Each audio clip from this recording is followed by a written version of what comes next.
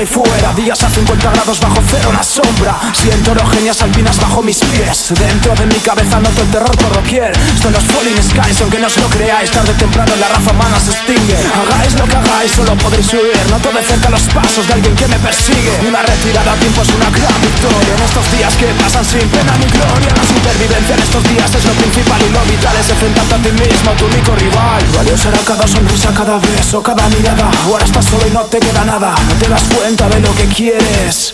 Yeah, hasta que lo pierdes. Las ondas del pasado acechan tu conciencia hasta la saciedad de la sociedad de suciedad. El apocalipsis y el requiem se acercan. Todos quieren morir sacando fuerzas de flaqueza. La retirada a tiempo es una gran victoria. En estos días que pasan sin pena ni gloria, la supervivencia en estos días es lo principal y lo vital. ¡Tu único rival!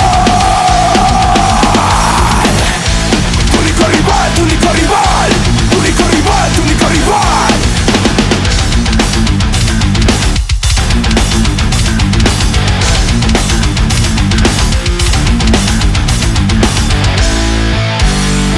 Fortaleza mental ante esta crisis física. Malestar por la inestabilidad económica. Se llenan escritos mudos que están inmersos, encerrados prisioneros en mentes corruptas. Personal bancario como muertos de Walking Dead. Buscan víctimas fáciles, sedientas de sed. Los impuestos y las comisiones te desgarran.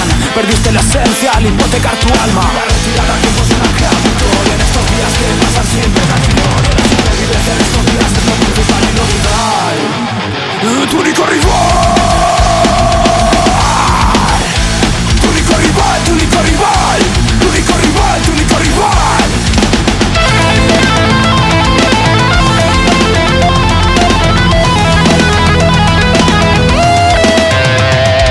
Sempre avet quod mentiri, sempre avet quod mentiri, sempre avet quod mentiri, sempre avet quod mentiri.